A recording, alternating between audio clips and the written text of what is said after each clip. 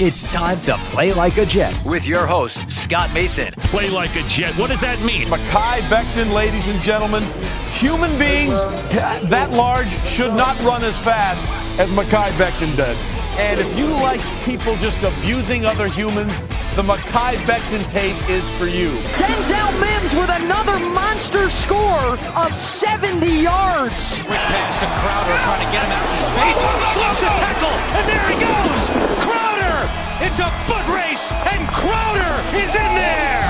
A 69-yard touchdown. Takes a shot. Here's Corey Davis wide open. Davis still going, and he's in for the touchdown. Hill hit immediately when he got the handoff. You know that's the Q-inator. Oh my gosh. Listen, thank you. From the PlayLikeAJet.com digital studios, this is Play Like a Jet. My name is Scott Mason. You can follow me on Twitter at PlayLikeAJet1. And it's time for the mailbag. So for that, we bring in our friend who is the owner, the operator, the lead reporter, the whole shebang over at JetsInsider.com. And, of course, above all that, a very big deal, Mr. Chris Nimbley. Chris, what's going on, buddy? Absolutely nothing. I'm getting ready to enjoy a nice 5-week break before training camp starts, but it doesn't feel the same this year considering, you know, the way everything has gone the last year and a half. It doesn't normally. I look forward to this 5-week break a lot more. I need it a lot more. Understandable, because this will give you plenty of time to load up on bottles of water so that when you're in training camp, you can just chug them all day because you're going to need to. My guess is it's going to be really hot and really humid like it always is. And I know that I'm also going to get a bunch of texts from you informing me of the fact that it's very hot and very humid out there on the field. So before we get to that and we're in our nice, cozy, air-conditioned living rooms doing this podcast, let's talk a little bit about some Jets football and everything else that people asked about in the mailbag. And we will start with JP Waxer. He says, why is everyone hating on P. Ryan? And the Crowder pay cut may be one of Douglas's best moves because Crowder becomes a much more attractive rental if things go south. Do you agree? I don't know that anyone's hating on P. Ryan. It's just that he's not anything special, and most of us thought that last year.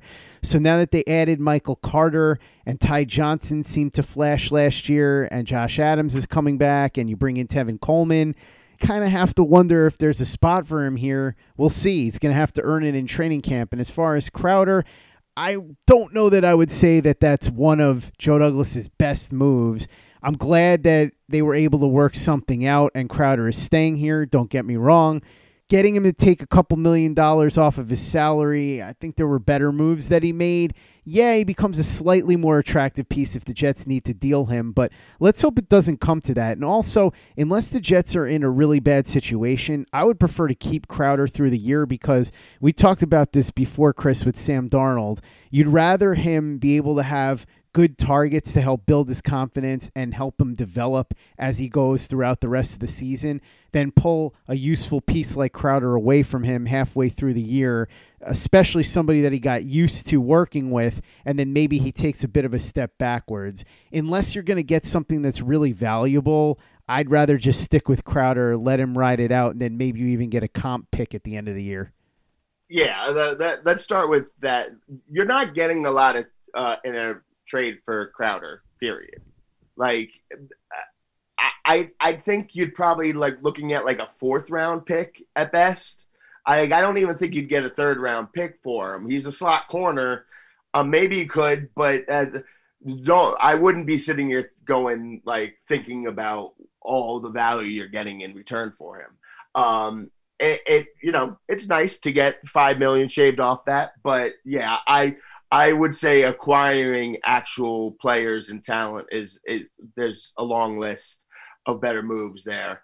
And yeah, I'm with you on the P. Ryan thing. It's not hate. It's if they didn't sign Tevin Coleman or they didn't draft Michael Carter, then it would be a different story. But they signed a free agent running back who has familiarity with this offensive coordinator and this system. They drafted a running back, not super high, but they drafted one, and He's going to be good. He's going to get a lot of touches. Then Ty Johnson was the best back on the roster last year. Excited to see what he could do with a competent coaching staff and a better offensive line, and you would hope better quarterback play. And then Josh Adams brings something that none of the other running backs on the roster really bring. Josh Adams is the bigger running back who can do some more short yardage, goal line stuff. So he brings something that the other guys don't bring. That makes P. Ryan the odd man out here. Now, we know what happens with running backs. Go through training camp and preseason, there's a good chance one of those guys is going to get hurt, have to miss a couple weeks. So maybe P. Ryan, if he stays healthy, can make the opening roster. But by quarters way through the season, middle of the way through the season, I'd be surprised if P. Ryan is on the roster right now. And like I said, Tevin Coleman just got signed. Michael Carter just got drafted. Ty Johnson looked like the better back last year, and Josh Adams offers something else. So that's P. Ryan as fifth on the depth chart, and looking at it that way. Maybe he has a great training camp and great preseason, but right now I would say that he is comfortably the fifth on this on the depth chart here. And the fifth running back on the depth chart isn't somebody I'd be banking on making the roster. Play like a Jet. Play like a Jet. Next question comes in from Fergus OB1. He says, Blade Runner or Running Man as your go-to 80s sci-fi movie? And is Becton's weight issue becoming a legitimate concern, or are we making too much of it? I'd go with Blade Runner over Running Man, although there are other sci-fi movies I'd probably put ahead of both of them. But if you're asking me between those two, I'd go with Blade Runner. And as far as Becton's weight issue, yes and no. Yes, it's a little early to panic. No, it's not completely crazy to be a bit concerned about it. I'm not going to go crazy about it just yet, but we're getting to the point where we should definitely start to wonder. Yeah, it's definitely I'm going Blade Runner there too.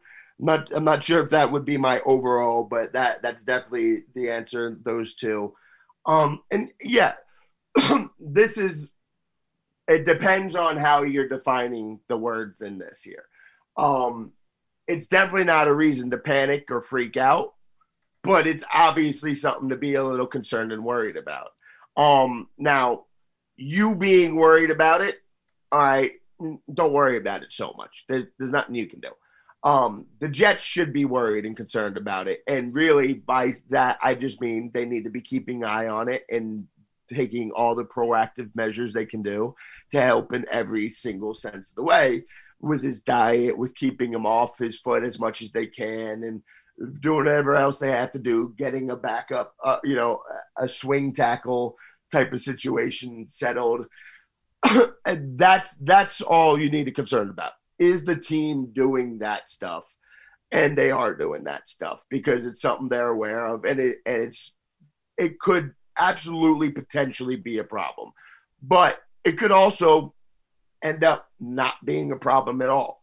He could end up getting over the plantar fasciitis, losing some weight a little bit, and never having to worry about this. So it's, I'm somebody who likes to not worry about things that's outside of my control.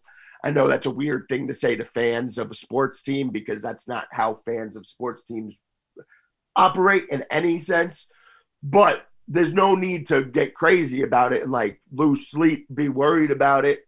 But yeah, it's something that like pay attention to and listen to for signs of progress, or just if training camp starts and he's supposed to start fine and then he has to come out and miss a couple of days, then yeah, that concern's going to build.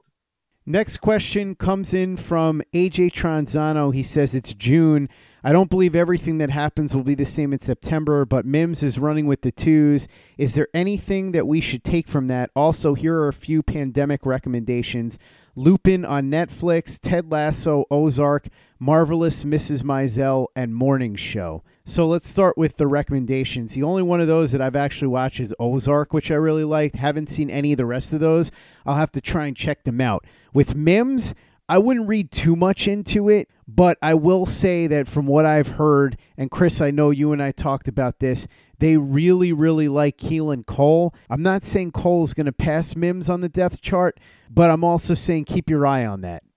Yeah, so we'll start with the Ted Lasso is amazing and hilarious and just absolutely wonderful. And it's like, it's the best thing that I saw last year throughout quarantine, and I cannot wait for season 2. So I'll just say that. As far as pay zero attention to it. And I want to be very clear about this. Not just that, pay zero attention to any depth chart talk that played out in OTAs. This person's running with the ones today. This person's running with the twos. Just anytime you see that, just ignore it. Like, it means nothing. We don't know how Robert Saleh, how LaFleur and Ulbrich work their rotations in OTAs yet. So it means extra nothing to us now. But I've covered 3 different coaches before Saleh, and generally they all like to just mix guys in. They like to, and then there's also, hey, you got your normal starters in there running with the ones, and then something happens with one of their shoes, the shoelace comes untied, and they have to run out for a couple of plays, and it doesn't always go straight to the next man on the depth chart. That guy could be out stretching, or doing something different because he wasn't expecting to be in, and they could just turn, and it could be somebody who hasn't gotten a single rep yet. And they could just be like, you're there, you go in, and you go run that rep right now. Like, there's so many reasons why a player might be running with the ones and a player might not be running might be running with the twos on that stuff. I saw the other day people were talking about, oh my God, Chris Herndon's not running with the ones. Well, Chris Herndon wasn't out there. He wasn't even practicing.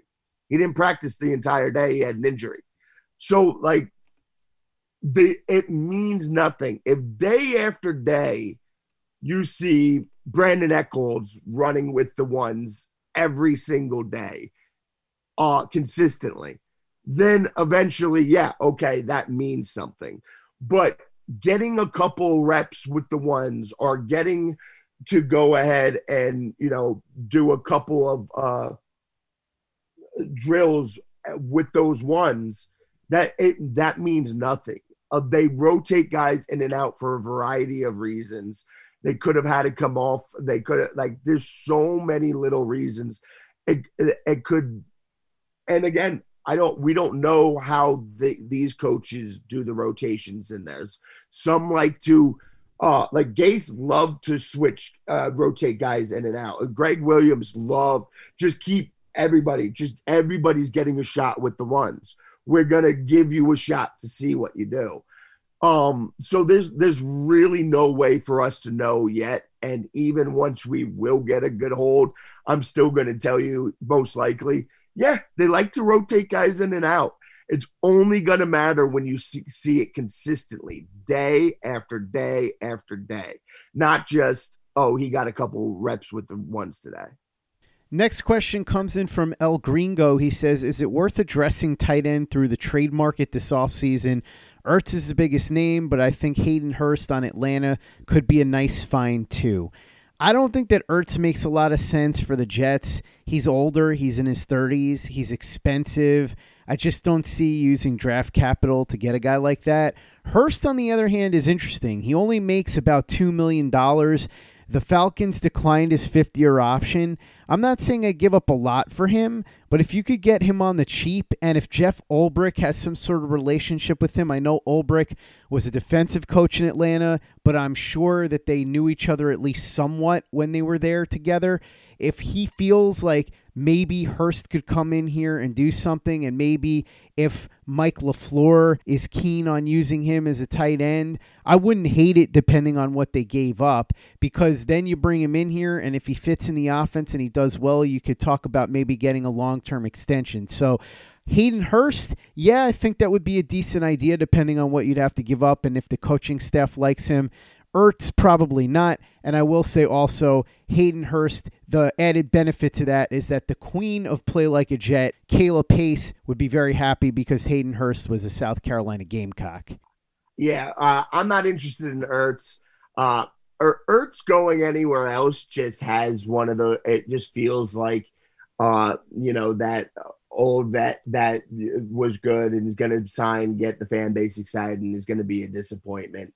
But if I'm going to take a shot on somebody like Ertz, I'm going to be, hoping that he's like, I'm going to be a Super Bowl team trying to just build out extra depth here. It doesn't make much sense for the Jets here. A Hurst would be nice, a good get. I'd be surprised if Atlanta is really trying to move off him. I know they drafted Kyle Pitts, but like you said, he's cheap. They don't have him locked up for long. And rookie tight ends transition there. I'd be a little surprised if they just wanted to they just cleared the tight end room for him there. It's just cheap, and it makes sense for them to hold on to him for another year. But yeah, if you can get him at a reasonable price, I'd be all for it. But I don't think that you're going to see them do anything significant with the tight end market. There's not a lot out there. And I don't think that, it could definitely be improved, that position for sure. But I don't think you're going to see them, making any type of reach to do anything like that for real. Next question comes in from our guy, the Jet Ranger. He says, you're stranded on a desert island and can pick 3 current Jets players and or coaches to be on the island with you who have to work together in order to survive. Who do you pick and why? See, this is where I wish Brian Winters was still here, because he would be my first pick, no question about it. And if Westhoff was here, he'd be one of my picks as well, because you need somebody that is really strong in the hunting and fishing category to be able to help you survive tough conditions as far as being able to get food. Off the top of my head, I would say that one of the people I would go with is Salah. I like his leadership ability. He's somebody that can probably figure things out on the fly, so he'd be one of the picks that I'd make. Another one that I would make would probably be Alex Lewis, because he's the toughest guy on the team, and you want somebody like that around you. Plus, if I'm not mistaken, he's also somebody that does some hunting, so that's someone you want on your side too. I can do some hunting and fishing myself, but it's never bad to have somebody who's really good at those things. Survival skills are important. So those 2 guys would be my first 2 picks. And then for my third pick, I guess I would go with Elijah Moore, because he's got speed. So maybe if you need somebody on the island to get somewhere fast, or to have the kind of energy to be going all day, all night, doing certain things when you're tired and you don't feel like you have the energy anymore, maybe he would be a good fit there. So again, I'm just doing this off the top of my head without sitting down and really analyzing this. The 3 guys that immediately popped into my head as I was trying to figure this out on the fly were Robert Saleh, Alex Lewis, and Elijah Moore. Yeah, I was worried that you were going to give up names of some of my answers, and I was going to have to just say them anyway. But this isn't as fun of a question as it usually is for me, because me and Dennis Wozniak were joking at this at practice the other day. He was looking at the roster, and I think he said there was 14 players that we know, that we've seen and talked to face to face. There's been so much turnover, not just from last year's roster, but from the year before, which was the last time we were allowed in locker rooms. And Brian Winters was always my go-to answer for this right away. But I don't know. Most of these other players, I don't know. I'm going to tell you right now, I'm picking Quinnen Williams and Mekhi Becton.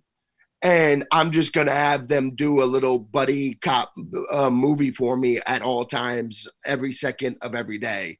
I'm just going to let them bounce off each other and entertain me, because they are extremely entertaining individually, both separately. They are both interesting and entertaining people, and you put them together, and they've been joking around on Twitter, calling them each other's stepbrothers, like the movie Step Brothers, but they really have that type of relationship and energy between them. And yeah, give me that. I don't even care. Pick a third person. Salah would be great. That just to have that energy and that positivity, because he's got so much energy and he's like such a go-getter and do all that stuff.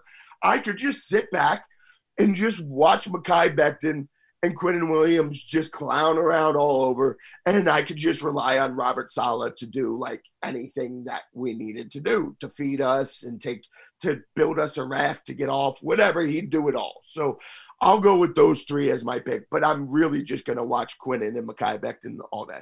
That's going to wrap up part one of the mailbag. Make sure that you're following Chris on Twitter at @CNimbley and at Jets Insider, and reading his very big deal work over at jetsinsider.com.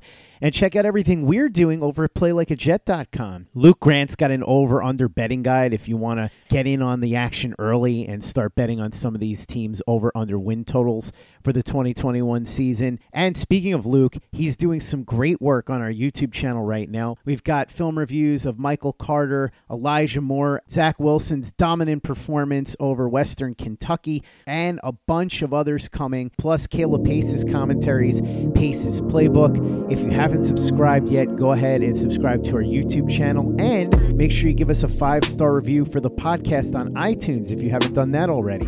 Easy way to help out the show if you like what we're doing. Doesn't take you much time, doesn't cost you any money, but it goes a long way to help us out. So if you could go ahead and do that for us, we'd be quite grateful. And for the latest and greatest in New York Jets podcasts and content, you know where to go. That's Play Like a Jet Digital and PlayLikeAJet.com.